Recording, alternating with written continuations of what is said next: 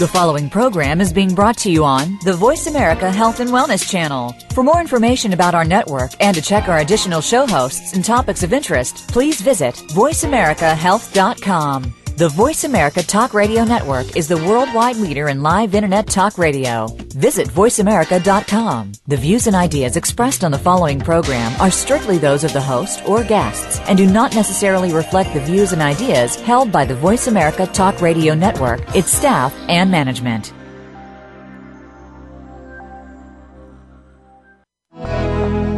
Welcome to Autism One, a conversation of hope, brought to you by Enzymedica with host Terry Aranga. All comments, views, and opinions expressed are solely those of the host, guest, and callers. In the next hour, Terry and her guest illuminate how right now there is more reason than ever for individuals with autism spectrum disorders and their families to have the best hope for the brightest future. Through education and conversation, there is hope. Here's your host, Terry Aranga. Hello, and welcome to the Voice America Health and Wellness Channel and this program, Autism One, a conversation of hope for Tuesday, November 16th. I'm your host, Terry Aranga, with my guests from the Holland Clinic and Center, Dr. Michael Montico and Troy Fry, and I hope that Troy Fry will be joining us shortly. Dr. Michael Montico is the parent of a child with autism and serves as medical advisor to Holland Biomedical Clinic, located in Minnetonka, Minnesota. Troy Fry is a board-certified behavior analyst and the clinical program director at Holland Center. For the past 20 years, he has worked with children and adults with moderate to severe developmental disabilities in public schools, private schools, and residential programs in North America. Welcome, Dr. Montico. And Mr. Fry, are you with us? Okay, so I hope that Troy Fry will be joining us when we come back from the next break. So, Dr. Montico, I'd like to thank you for being here with us. Thank you. It's my pleasure. And I'll start off with the signature question. What is autism? Well, as we like to concentrate in the practice, we don't necessarily treat autism. We treat all the things that cause it. So, by definition, as a lot of the listeners are well aware, autism is defined as children having struggles specifically with behavioral issues, communication issues, and trouble with socialization. But our focus is always what are causing those difficulties to begin with, and that's how we concentrate our treatment. Okay, so we're making a distinction here. We're looking at symptoms. And then when you say cause, are you talking about the underlying physiological conditions that underpin an autism diagnosis, or ultimately what even causes those? And that's the million-dollar question. As I talk to parents about the quote-unquote biomedical approach, one of the things we lay as a foundation is the fact that there's no such thing as a genetic epidemic, and I think, unfortunately, that's what we see a lot in the media.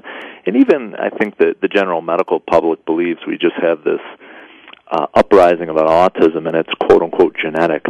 Everything's genetic to some extent, but I think what we're really dealing with here is an epigenetic problem. Some people even question the increase. So before we can even use the word epidemic, some people are even questioning the increase, and I know that, as we said in the bio, Troy Fry's been working with children and adults with moderate to severe developmental disabilities in public schools, private schools, and residential programs for the past 20 years. Are things different? Have things changed over the past couple of decades from when, say, you and I were kids, or Troy and you and I were kids? I don't think there's any question. I always, right off the bat, do speak about my bias. I do have a child with autism, so obviously people like myself who have a child are going to be more aware. One of the things I've done in conferences to kind of prove the number of autistic cases, if you will, that are out there is to ask people, kind of a show of hands, how many people are aware or have met somebody with autism, and of course the whole room is there to hear a talk on autism, so typically they've had some type of contact in this day and age. But when you start asking them when they made that contact, it's unbelievable to see the differences, and when you try to look for people that have known somebody with autism for 20 or 30 years, the number is much, much less.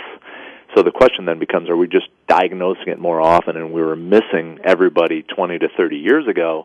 Well, there's been all sorts of studies showing that that's not the case. And in some studies specifically, they would say, well, geez, if we weren't calling it autism 30 years ago, we must have been calling it something else. We weren't calling these children neurotypical. But if you look at rates of mental retardation or cerebral palsy and some other things that may have been confused with autism, you would expect those rates to go way, way down if autism was going way, way up, and that's just not the case. Right. You've brought up the great point that it's been ruled out. It's not diagnostic substitution. It's not population shift. It's not any of those things. This is a real and true increase, a real and true epidemic. Even according to, if we look at the latest CDC statistics, it's just really alarming. And last week I interviewed Kim Stagliano, the author of All I Can Handle, I'm No Mother Teresa, A Life Raising Three Daughters with Autism, and she talks to people who've been in the field for years, teachers and therapists, others, and these old-timers, if I may use that term, have noticed the same thing. Something has definitely changed. Why are so many children sick? So, Dr. Mike, what does the biomedical approach to autism spectrum disorders aim to address? Well, the first thing I always stress is the fact that this has to be a partnership. In fact, sometimes I use the kind of inspirational quote of partnering with parents to reach your child's potential. I think we have to make clear that this is a very, very complicated condition, and partnering with parents is going to be one of the keys. What we first try to address is to tell the child's story. Unfortunately, in traditional medicine, and we don't have to talk about all the shortcomings of that field, doctors are expected to take a history, do a physical, and come up with a plan, maybe a 15-minute time slot, but generally they have 5 to 8 minutes to make some of those recommendations, if you will.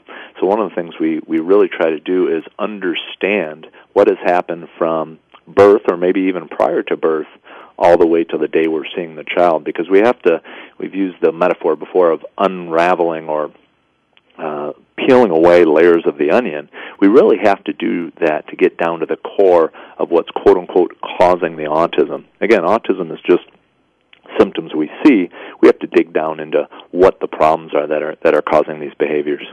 Right, and I'd like to observe that the same practitioners who will respect you, our listeners as a parent, will respect your child's underlying biomedical condition. So if you're with a practitioner who does not seem to respect you as a parent, as an expert on your child, that practitioner is probably not going to respect that your child's autism diagnostic label is underpinned by legitimate physiological issues that can be addressed biomedically.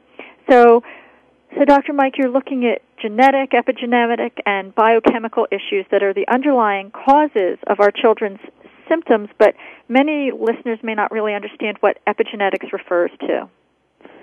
Yep, it's a great question. And what I tell people, if genetics is like the blueprint, epigenetics is like building the house. So we're all made with DNA. We all have DNA in us, and then our DNA serves as the blueprint for many body systems to take over and really write the book, write the story. And unfortunately, insults in these children's lives can occur shortly after conception, in the mother's womb, shortly after birth, or anywhere beyond that kind of acts to turn genes either on or off. And then we start to see kind of the snowball rolling downhill, where once some of those things start gaining momentum, it sometimes can be very, very difficult and confusing to get it turned around. So what are the things that we need to turn around? Can you tell us about the vicious cycles underlying the diagnostic label of autism? So we can go on and on about the number of different vicious cycles, but there's oftentimes 4 that we concentrate on: methylation, detoxification, gastrointestinal or quote-unquote gut issues, and then immune system dysregulation. All right. So the children who are diagnosed on the autism spectrum have underlying metabolic problems related to all of these, or? Not always all of them, and it gets very difficult when you're juggling all of them, but it's not uncommon that you have bits and pieces of all these different vicious cycles going on. One of the things that's difficult in determining where kids are having issues with specific vicious cycles, and is sometimes we don't always have the science in place. We don't always have the studies in place to prove that certain markers correlate with symptoms or signs on physical exam. And part of that becomes the fact that we haven't been looking to help these children for long enough.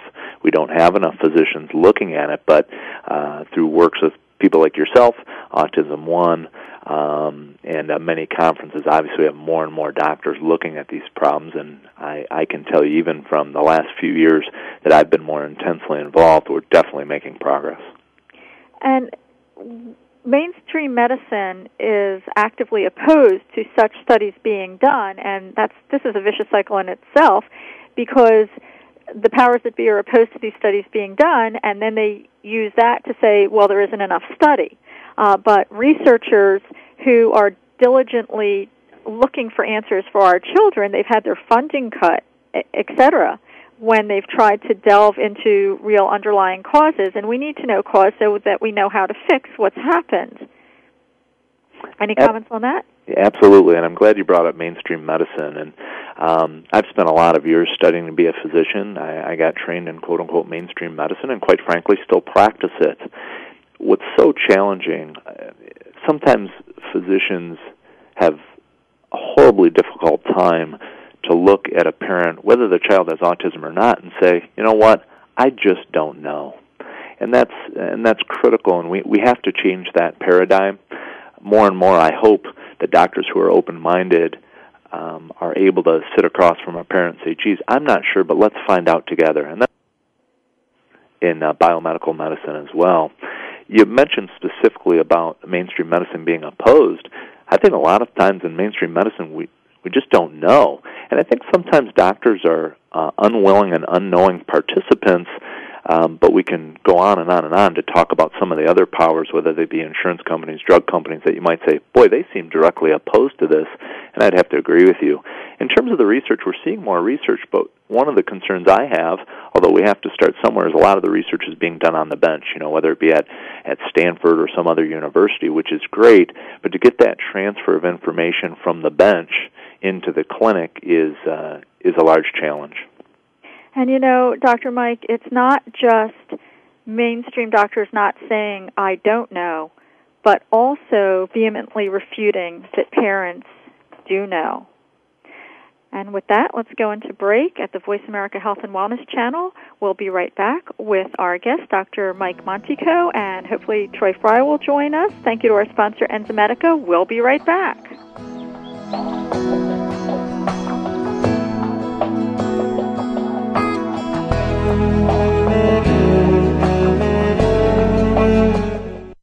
You're listening to Voice America Health and Wellness. The Autism Hope Alliance is dedicated to the recovery of children and adults from autism. The goal of this nonprofit organization is to ignite hope for families facing the diagnosis through education and funding to promote progress today. Diet modification, biomedical intervention, and educational therapy have been shown to be successful tools on the path to recovery. Through these efforts, we believe hope will replace hopelessness. Recovery for our children is a reality. For more information, go to autismhopealliance.org.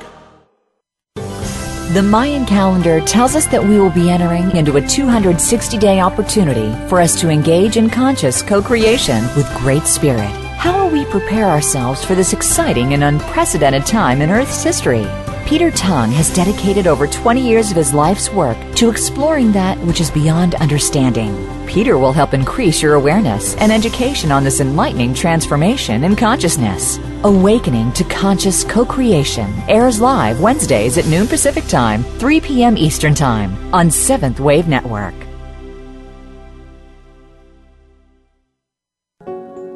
In the spirit of Have Couch Will Travel, Dr. Carol Lieberman creates a haven of sanity in an increasingly insane world. Each day we are bombarded with news of events that have never crossed our wildest nightmares. Society is spiraling out of control and everyone is reeling from it.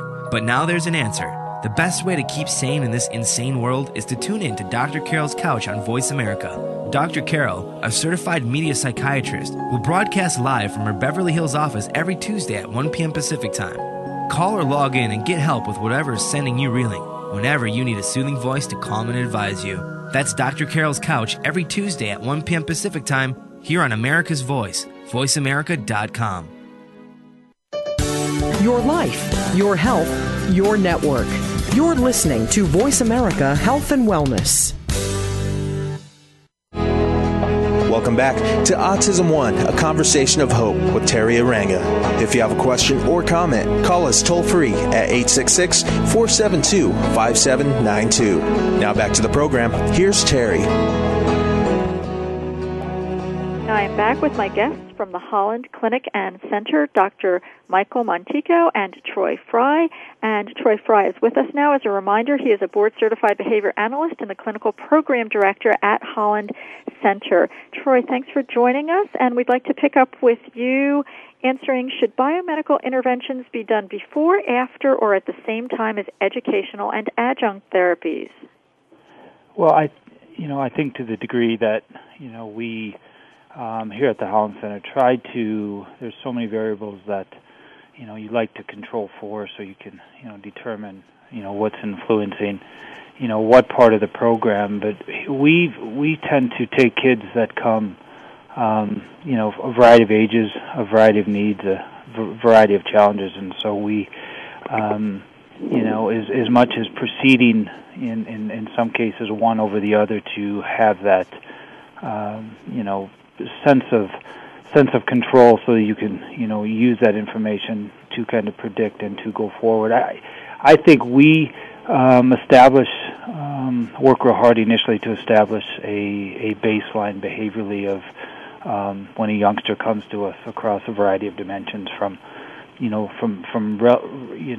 common learning tendencies and skills to things that get in the way, from certain types of tendencies and challenging behaviors, to looking, more thoroughly over the past couple of years, collaborating with the clinic on some of the other markers that might be relevant to why a kid's doing what he's doing. And so I think in some cases we've, tried to be, patient and withhold some things while we establish a baseline. But I think in the nature of where we want to go, I think we have found that we often proceed, I think, together, and in where that might be limiting, following, Dr. Mike's guidance in some cases when we're trying to establish, or he's looking at some of the behavioral, the objective things you can look behaviorally at and establishing a baseline, while he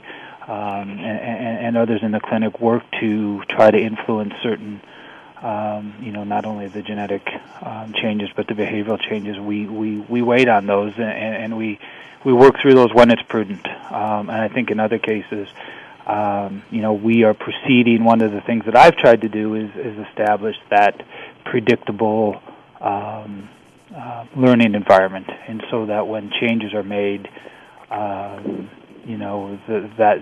the clinic might be making, we have objective ways to evaluate their influence. And so I think we very quickly try to establish, order and work with the clinic to say this may be a youngster who has some significant needs that, waiting while you establish a behavioral baseline, if you will, is probably not the right path to go, given it may not be accurate, it may not be useful, or it's more prudent to try to fix some of these underlying issues that if that was established, I think you're looking at a more useful data set to build the program around, if that makes sense. Okay, so let's also talk to Dr. Michael on this. So, Dr. Mike, what do you see as the best advantage of using an integrative approach where biomedical intervention and educational behavioral communication therapy are used together to complement one another and exponentially increase the power of each other? Well, without question, behavioral therapy is where it's at. I think we need to be very careful in biomed. Obviously, the biomed side is an important adjunct, but at the end of the day, no matter how healthy we make these children, they're still brain injured. I think the story of a child who, quote-unquote, recovers biomedically is very rare, and I think we need to stress that, because there's a lot of parents out there that get very, very discouraged when their child isn't the one who magically recovers from starting a biomedical program. In addition, I like to say that biomed simply makes the bed for the behavioral therapies to sleep in. I think another analogy I'll use is that when neurotypical children are ill, they do not learn well. And when autistic children are ill, they even have additional challenges to deal with. So without question, they should be done in conjunction with each other. What's so exciting about Holland is they're being done side by side. So although we haven't quite cracked that code 100%, we're working on it. And something as simple as knowing when you prescribe a certain supplement prescription, if you will, you're fairly confident that child's going to be getting those supplements in because the staff is doing that work while the child's at Holland, and it's being documented. So while that's just one step in the right direction, the opportunities that in going forward are endless in terms of what we can be doing to integrate these two programs into the future.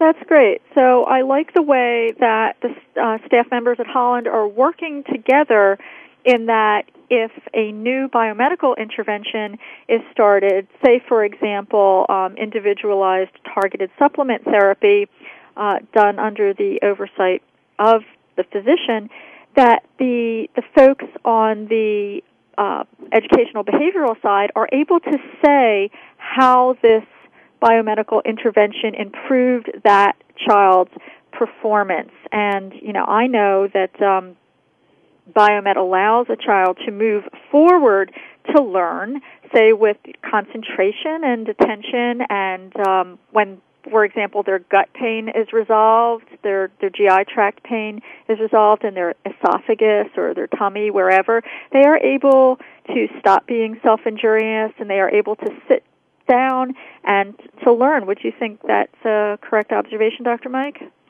Absolutely. I mean, we could go on and on about specifics, but again, when we look at signs of illness that any physician would say, geez, this child's ill, he constantly has diarrhea, he appears to have gut pain. If we can help some of those things, we're going to help dramatically. And then we get into what would be more specific to biomed, and one easy example is B12. If a child is in huge need of B12, which is a very important methylator, sometimes eye contact changes dramatically, relatively quickly. It doesn't happen in every child, but if it happens to be the right trigger of some of these biochemical pathways and we can improve attention, you can only imagine how much that would help Troy and his staff as they're trying to get a child to sit attentively for maybe only 5 or 10 minutes. If we can improve their eye contact, obviously that will allow for better communication and coordination with the behavioral staff. Right. So the biomed allows the child to move forward to learn and is, as a matter of fact, also humane and merciful because it allows the child not to be in pain. And then the behavioral educational communication side, those staff members help the child catch up on the precious learning time that they had lost. So, Troy, earlier in the show, Dr. Mike and I were talking about how things have changed over the past 20 years that you've been in the field working with children and adults, and what are the changes that you've seen in the health of children and the functionality of children over the past decades?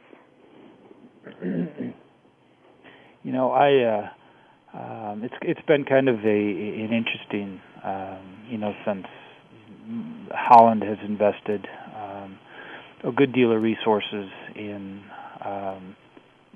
Dr. Mike and establishing the clinic with Jennifer Larson, the founder, to really, because I'll be the first to admit, my background is what you read in terms of some of the reasons people don't always agree is when you start looking for, behavioral, things that you can see, things that you can manipulate, things that you can imagine, things that you can, control to try to, and looking at the long, catalog of evidence-based research in the field of behavior analysis to develop effective programming for these kids who are coming with increasingly complicated, histories and developmental challenges. We've I think over the past, and so before I go on to some of the things that we've seen, I think it's been, I'm learning quite a bit. I think it's a commitment to, trying to understand things better. I think in my practice, today, November 16th, 2010, compared to even I'd go back 3 years, to be honest with you, and looking at some of the stuff that I'm learning to understand more about and appreciate more about from my own, health history to how we program for these kids and how we're sensitive to some of these things. And I think, like Dr. Mike says, really an emphasis on looking a little bit further at some things and trying to make sure that a kid is well, and that you are looking at, when you're programming, for things that all the assessments that we've learned to do, to look at not only the standard kind of assessments to see where maybe a youngster is challenged and what kind of barriers do we need to remove so that the child can learn, because I think that's very important. It's an important development, looking at retrospectively the need for youngsters to, many of them, be at the Holland Center as an example. We'll take kids, as I mentioned, I believe a little bit earlier, we have kids of different ages and different degrees of challenges, and the only restriction in terms of our acceptance is, can we be effective with those kids? And so we get a huge variety, and not that the spectrum doesn't have that equally, but to do that, we've gotten very good at assessing those barriers, that do get in the way, and attending and focus and persistence and ability to sustain in tasks, those kind of things that are really are essential to learning and to using those skills that have been acquired. And so appreciating some of the I'm not going to say it's new science, because I think obviously the medical piece, but the appreciation of it or the understanding of it, I think has changed the way we look at several of our kids. And certainly I think my goal as an effective practitioner in behavior analysis, now into 20 years ago, is do what the research is suggesting. And I think the real exciting thing that we've tried to do at the Holland Center and with the clinic is to develop some of that research and try to, kids are very unique. Kids, as Dr. Mike's probably alluded to, or certainly would, that they come very differently. And you've seen one kid, you've seen 20 kids with autism, you've seen 20 kids with autism, and try kind of piece out those things that are common and that we can use for treatment decisions with other kids, things that we have established as, if these things are occurring, we need to do these kind of things, and trying to generate that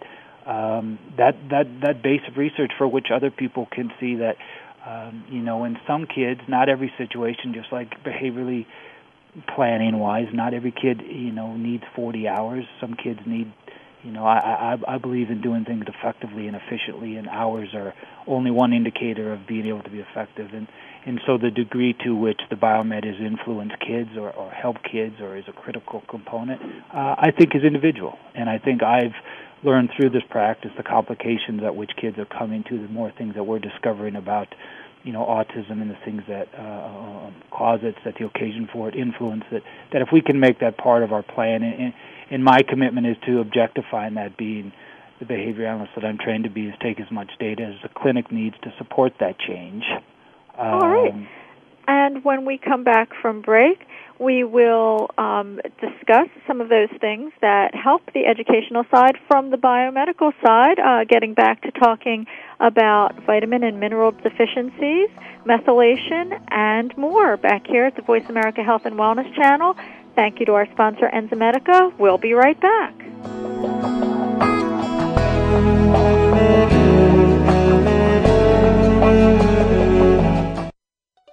Opinions, options, answers. Voice America Health and Wellness. More and more parents of children affected by autism are discovering enzyme therapy as an important part of their treatment program. Digestive enzymes help to break down the foods which may enhance nutrient absorption. Used therapeutically, enzymes can also support the immune system to break down pathogens such as viruses, fungal forms, and bacteria. Enzymedica formulates the highest quality of enzyme supplements to address a wide variety of issues. Lacto, a broad-spectrum digestive enzyme focusing on the complete digestion of milk proteins. Gluten Ease, high in DPP4 activity, known for its ability to help break down gluten. And Virus Stop, an enzyme formulated to assist in the body eliminating pathogens. Enzyme Medica provides the purest enzyme products, free of fillers, anything artificial, and of all common allergens. We are dedicated to education and helping you find the best products for your children. Learn more today at www.enzymemedica.com. To perform at your maximum potential, you need to have all aspects of your life working properly. On Mind, Brain, and Body, Dr. Michael John Kell will bring you honest, open discussions concerning your physical, mental, and financial health. If you're ready to find purpose and meaning in your life, tune in to Mind, Brain, and Body every Friday at 8 a.m. Pacific. Mind, Brain, and Body on Voice America Health and Wellness. Radio dedicated to your health, wealth, wisdom, and purpose. Most chronic health problems are caused by the interaction between genetic susceptibility and environmental exposure. This was defined 10 years ago by the Centers for Disease Control. Join Dr. Robin Bernhoft for 21st Century Medicine. We will cover the whole spectrum of chronic illness and little-known medical treatments that are being used to make you healthier. 21st Century Medicine airs live every Tuesday at 5 p.m. Pacific Time, 8 p.m. Eastern Time on the Voice America Health and Wellness Channel. Opinions, options, answers. Voice America Health and Wellness. Welcome back to Autism One, a conversation of hope with Terry Aranga. If you have a question or comment, call us toll-free at 866-472-5792. Now back to the program. Here's Terry. We're back with Dr. Michael Montico and Troy Fry from the Holland Clinic and Center in Minnetonka, Minnesota. And during the break, Dr. Mike was making an observation about our kids and parallels with other maladies. And Dr. Mike, I think let's pick up with that in a little bit after we talk more about some of the metabolic and vitamin mineral issues with the kids. Would that be okay? That would be great. Great. So how and why do we identify and address vitamin and mineral deficiencies? Well, again, I'd like to get back in a way to kind of structure my brain around these things. I get back to the vicious cycles. And not that we look at the vicious cycles independently, but I think it helps to be able to focus on what we're working on biomedically. So to answer your question directly, what about vitamins and minerals? We sometimes forget that in biochemistry we need point A to get to point B. Well, the materials that drive all those different processes are typically vitamins. They're either enzymes or what we call coenzymes to allow those different processes to take place. And a lot of times with autistic children, just like a lot of neurotypical children, a lot of those processes can be broken. And I make it very, very clear to parents, oftentimes we're not always dealing with deficiency, we're dealing with dependency. For instance, B12 is a driver of a process we call methylation. Methylation drives detoxification. In my neurotypical patient population, I see loads of people who respond favorably to B12, but if you looked at their actual level, they wouldn't be technically described as deficient. They're just dependent on a greater amount.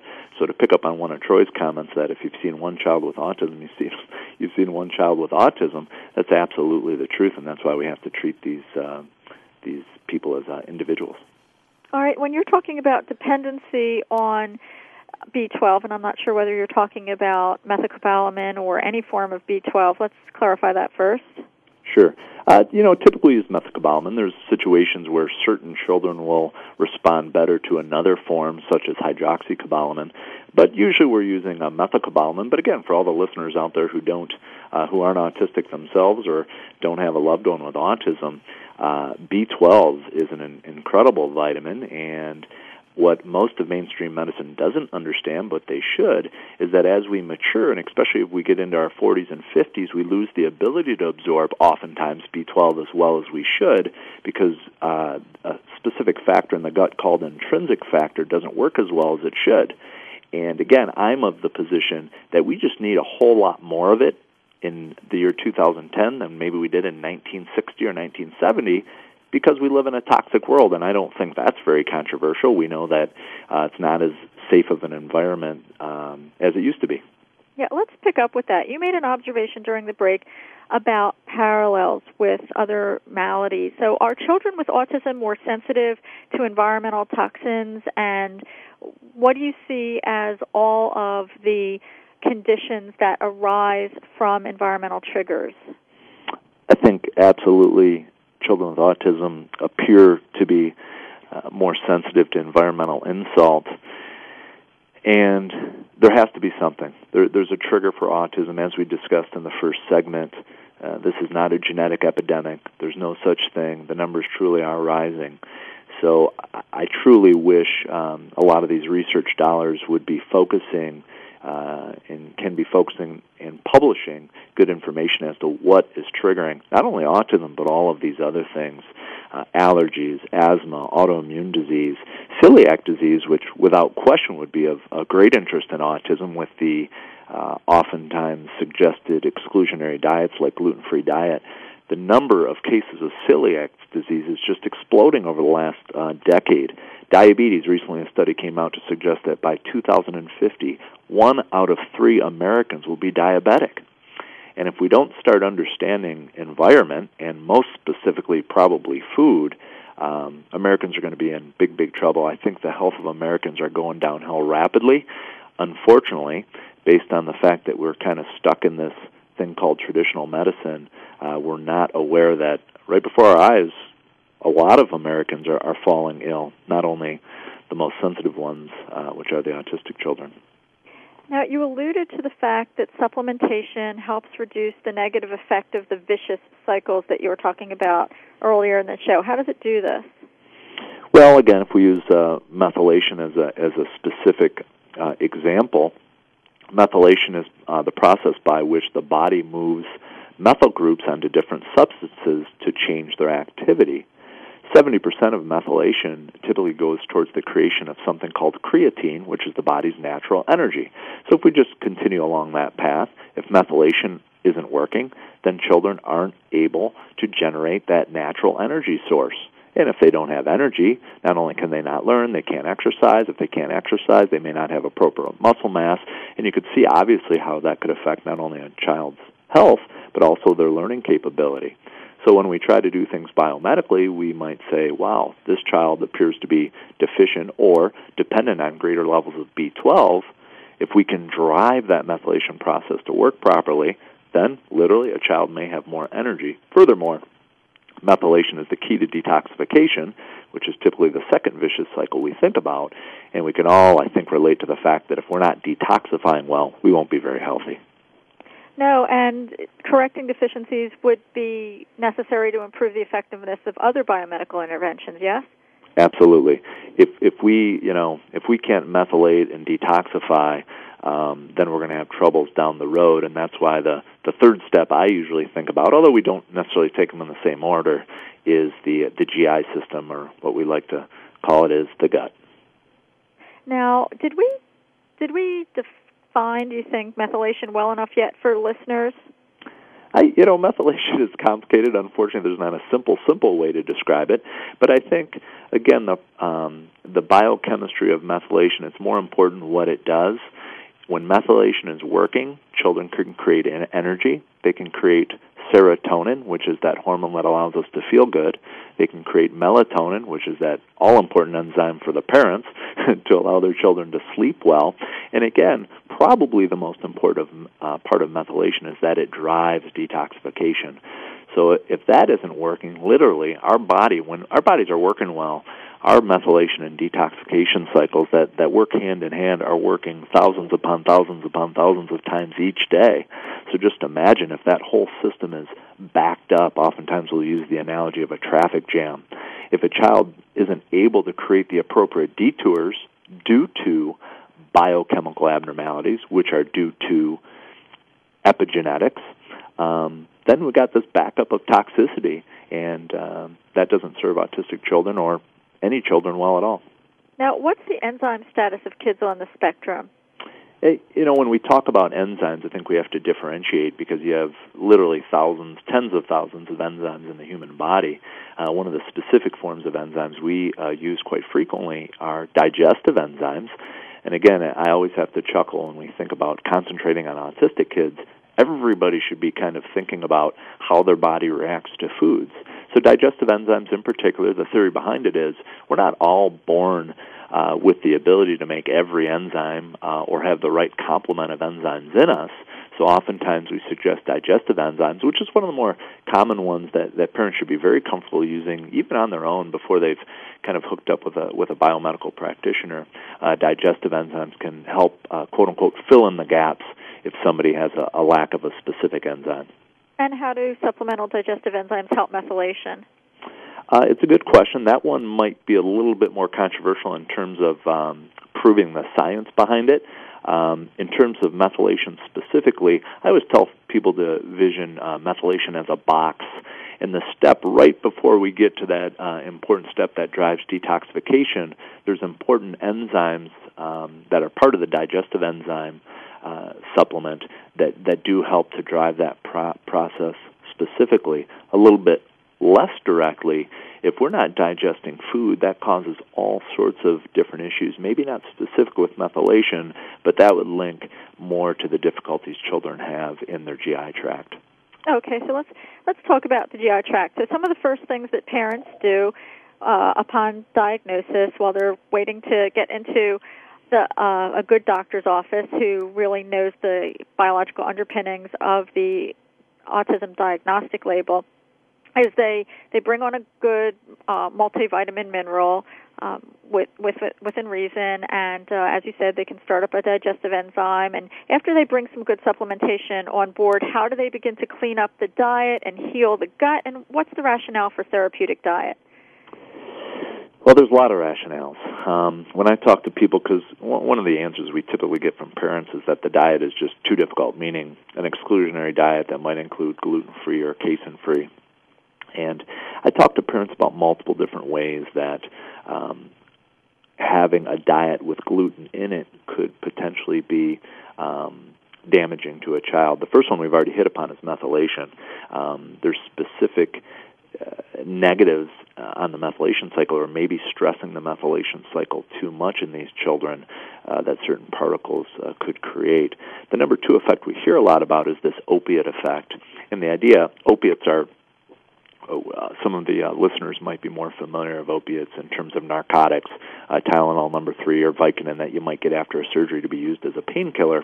And we all feel different when we may have been on these medications in the past, but typically you maybe feel more foggy, not as attentive, so on and so forth. And the concern is it possible that in some people that don't digest food particles properly, could those food particles mimic opiates in the human brain? And there's studies to suggest that's exactly what's happening.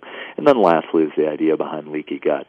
The bottom line is if we don't digest food properly, starting all the way at the lips and mouth, through the stomach, small intestine, large intestine, then if we don't digest those foods properly, they're getting too far down the chain.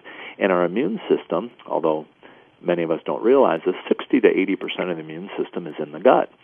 So if food particles are not being digested properly and getting too far down that GI chain, if you will, then the immune system has access to those food particles, and it shouldn't. Now the immune system reacts. That causes inflammation. The gut wall becomes, quote-unquote, leakier. That allows the immune system to react to more foods, causing more inflammation and more leaky gut, and that's that vicious cycle that's so hard to break through. All right, and we will pick up with this when we come back from break at the Voice America Health and Wellness channel. Thank you to our sponsor, Enzymedica, manufacturers of fine digestive enzymes that complement your therapeutic diet. We'll be right back.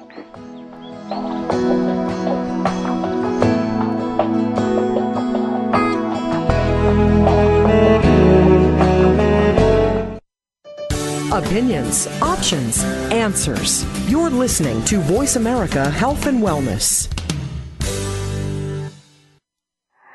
More and more parents of children affected by autism are discovering enzyme therapy as an important part of their treatment program. Digestive enzymes help to break down the foods which may enhance nutrient absorption.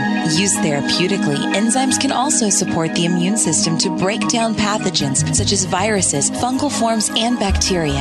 Enzyme Medica formulates the highest quality of enzyme supplements to address a wide variety of issues. Lacto, a broad-spectrum digestive enzyme focusing on the complete digestion of milk proteins. Gluten Ease, high in DPP4 activity, known for its ability to help break down gluten. And Virus Stop, an enzyme formulated to assist in the body eliminating pathogens. Enzyme Medica provides the purest enzyme products, free of fillers, anything artificial, and of all common allergens. We are dedicated to education and helping you find the best products for your children. Learn more today at www.enzymemedica.com.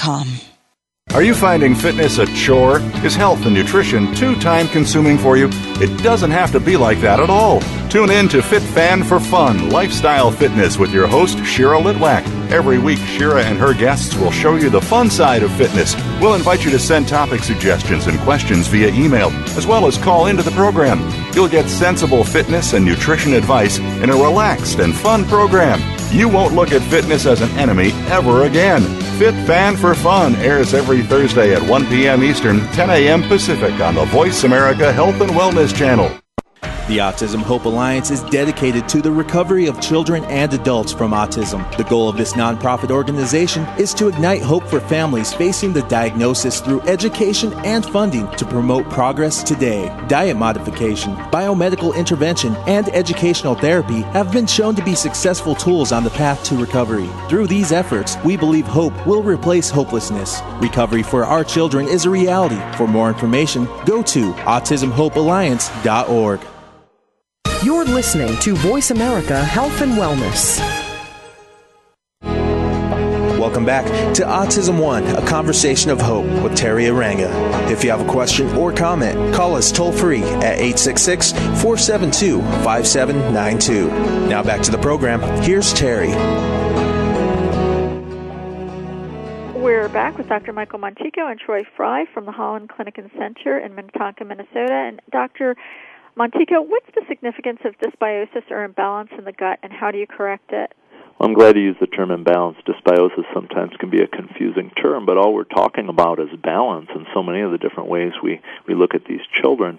So in the gut, we're supposed to have good bugs, bad bugs, and yeast, and they're supposed to live in harmony, but oftentimes for various reasons they get out of balance. Okay, and you alluded to the fact earlier that with systemic inflammation, such as if bad things are going on in the gut due to diet or these bad bugs, that you can have gastrointestinal and neurological inflammation, and then it ends up affecting the brain. Absolutely. One of the things we talk about is the fact that the gut and brain are intimately connected, and sometimes that's a hard reach for people to wrap their arms around. But as I like to use the analogy, if we sat down and had a couple of adult cocktails, it may affect you and I differently, but there'd be some effect. Either we'd be more happy, we may be more angry, we might have more laughter, but there's an effect, and that's because the gut and the brain are affected, and they are kind of intertwined.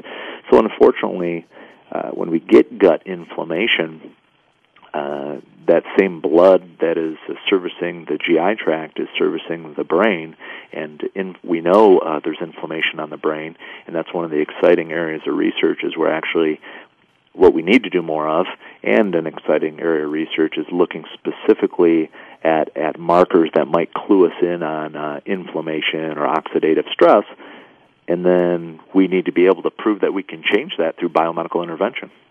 Yep, absolutely. Now, you've been talking about the children's toxic load. What are some ways that a parent can help reduce their child's toxic load? Well, I think that might be a good segue into something we were talking about, too, about the Holland Center and all the lengths they have gone to make a safe haven for children. You know, it starts at the home, and when I send out treatment plans to folks, I always have a section called Go Green, and some simple things you can do in the home. First, start in your child's bedroom. That's where a child, hopefully, if the kids are sleeping well, which is always another goal, children are spending quite a bit of time in the bedroom, so reducing the amount of carpet in the bedroom, which can harbor all sorts of things, including dust mites and dust, any types of allergens, of course, getting rid of stuffed animals that can harbor the same types of things, having an air purifier with a HEPA filter, making sure children are only drinking purified water, checking your water. Oftentimes, especially with people on well water, they may have specific metal toxicity in their water that's affecting their child. So some of these simple things are important to do, and the next step after the bedroom was always the pantry, because it's amazing how many neurotoxins or excitotoxins we're putting in food, in the not only gluten and casein, but in the form of sauces, gravies, dressings, food additives, colors, MSG, aspartame, fake sweeteners, so on and so forth. Okay, and did you want to elaborate upon the environmentally friendly surroundings at the Holland Center? Well, again, we joked at the break that we need to get Jen Larson in on the last segment here, but Jen, who is the CEO at Holland Center, went to great lengths to make Holland as safe as possible, limiting the amount of carpet in certain areas. People are always greeted by a friendly staff who tells them immediately to take their shoes off and put these funny little footies on. The children who at the center on a daily basis have shoes that are dedicated to Holland, so they're not bringing in toxins from the outside world. And then the surroundings, they make sure they're not spraying chemicals on the bushes or the grass that the kids are out playing on. And then obviously when it gets to the food level, the entire Holland Center is specifically where the kids are, at least, the kitchen at the Holland Center is a gluten-free, casein-free facility, so there's no cross-contamination. Furthermore, they look for specific allergies, and food has to be screened. Troy might be able to comment on this too. I'm not doing the screening, but food has to be screened by a specific staff member to make sure it passes the test to avoid things like peanut allergy, for instance. Great. So, Troy, you're not handing out any little artificially colored and flavored, sugary, gluten and casein-free filled reinforcers during your applied behavior analysis and verbal behavior exercises, huh? Yeah, that's right. And believe me, it's enforced pretty strictly. Even if I tried to, it wouldn't get very far. We've got a pretty sophisticated checks and balance with regards to that. So what are the different applications that you use, and what are Holland's applications for your ABA and verbal behavior exercises? Yeah, I think, without, and as we talked to during the break, it's probably a long segment, but I think simply stated, I think once you get past the fact that, behavior analysis, is a science that looks at the functional relations between, stimuli and the environment and behavior responses, I think you get to the place of applications are very different, and you get past Skinner's principles of reinforcement and prompting and fading and those kind of things. You get to a very different application. I think there's probably as many applications as there are home and school programs, and I think those applications come down to in what sequence you teach and to what degree you teach them, what order, what time, what place, what relevance, all those kind of things. And so we've established a program that allows us to really treat every type of learner, or at least we try to, from a challenging behavior perspective to a learning language perspective. We certainly use a Skinner's analysis of verbal behavior often with kids because we find that their language is very unique and very separate and doesn't, the traditional language model of what's taught in what order that works for many kids whose language isn't that impaired or delayed. It works. So we have a speech pathologist on staff who is quite sophisticated in both Skinner's application and a traditional language model, because we don't try to say we just do verbal behavior for these kids, because if you're a traditional learner, the verbal behavior model is less relevant, less necessary. And so part of our assessment initially is figuring out for those kids, what do they need? In what order, in what sequence, and certainly our teaching lines up often with the work of Dr. Patrick McGreevy, Mark Sundberg, Vince Carbone, those kind of people, when we are using a verbal behavior model. But we also use a traditional language model for certain other kids, and then look at our application of prompting, reinforcement, fading, schedules, pictures. Those aren't unique to behavior analysis. I think oftentimes people think of that discrete trial as behavior analysis. That's not true. That's just one very interesting, critical part of instruction, but that's not behavior analysis. And so you look at what teachers are doing. And many times I'll close by saying most people who say they may not like behavior analysis, what they're probably saying is they don't like the particular application that they're familiar with. All right. Well, gentlemen, I'd like to thank you for sharing information about the integrative approach at the Holland Clinic and Center in Minnesota. Thank you. Thank you for having me. You're welcome. And to our listeners, Dr. Mike Montico and Troy Fry will both be speaking at the Autism One conference in May. For more information, look soon at www.autismone.org. We should be posting conference information starting in December. To learn more about the Holland Center, please visit www.hollandcenter.com. My guest next week is Laurie Ahern, President of Disability Rights International. Don't forget about the Arizona 5 campaign. The Autism File Global is raising money for legal aid to a family where 5 children have been taken away. Please visit www.autismfile.com and click on the Arizona 5 icon. Thank you to this program's sponsor, Enzymedica, and to our listeners, thank you for tuning in to the Voice America Health and Wellness channel.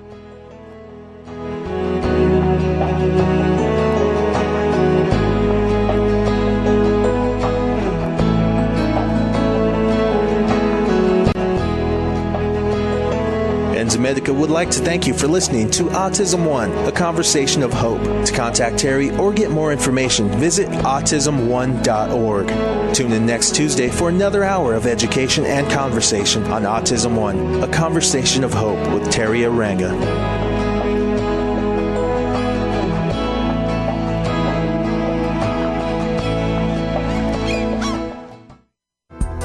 Thanks again for listening to the preceding program, brought to you on the Voice America Health and Wellness channel. For more information about our network and to check out additional show hosts and topics of interest, please visit voiceamericahealth.com. The Voice America Talk Radio Network is the worldwide leader in live Internet talk radio.